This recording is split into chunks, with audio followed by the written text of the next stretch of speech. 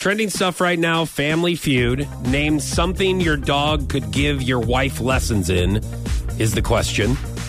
I'm going to say obedience. Obedience, just in general. Okay? Yep. We'll find listen out. to her husband. We'll find out some of the responses here. This is a very dangerous question, by the way. Name something you wish your dog could give your wife lessons in. Being quiet. Being quiet. Yeah. Just don't look over there. You got to go back over there.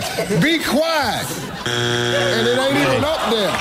It ain't even up there. Not up there. So and you said obedience, and I would imagine being quiet is one of those, right?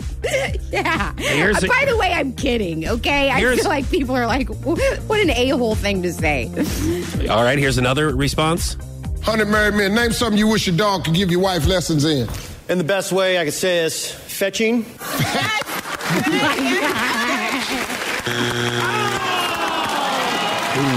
Darn it. That was a good one, too. We have one more. Name something your dog could give your wife lessons in. Name something you wish your dog could give your wife lessons in. Rolling over?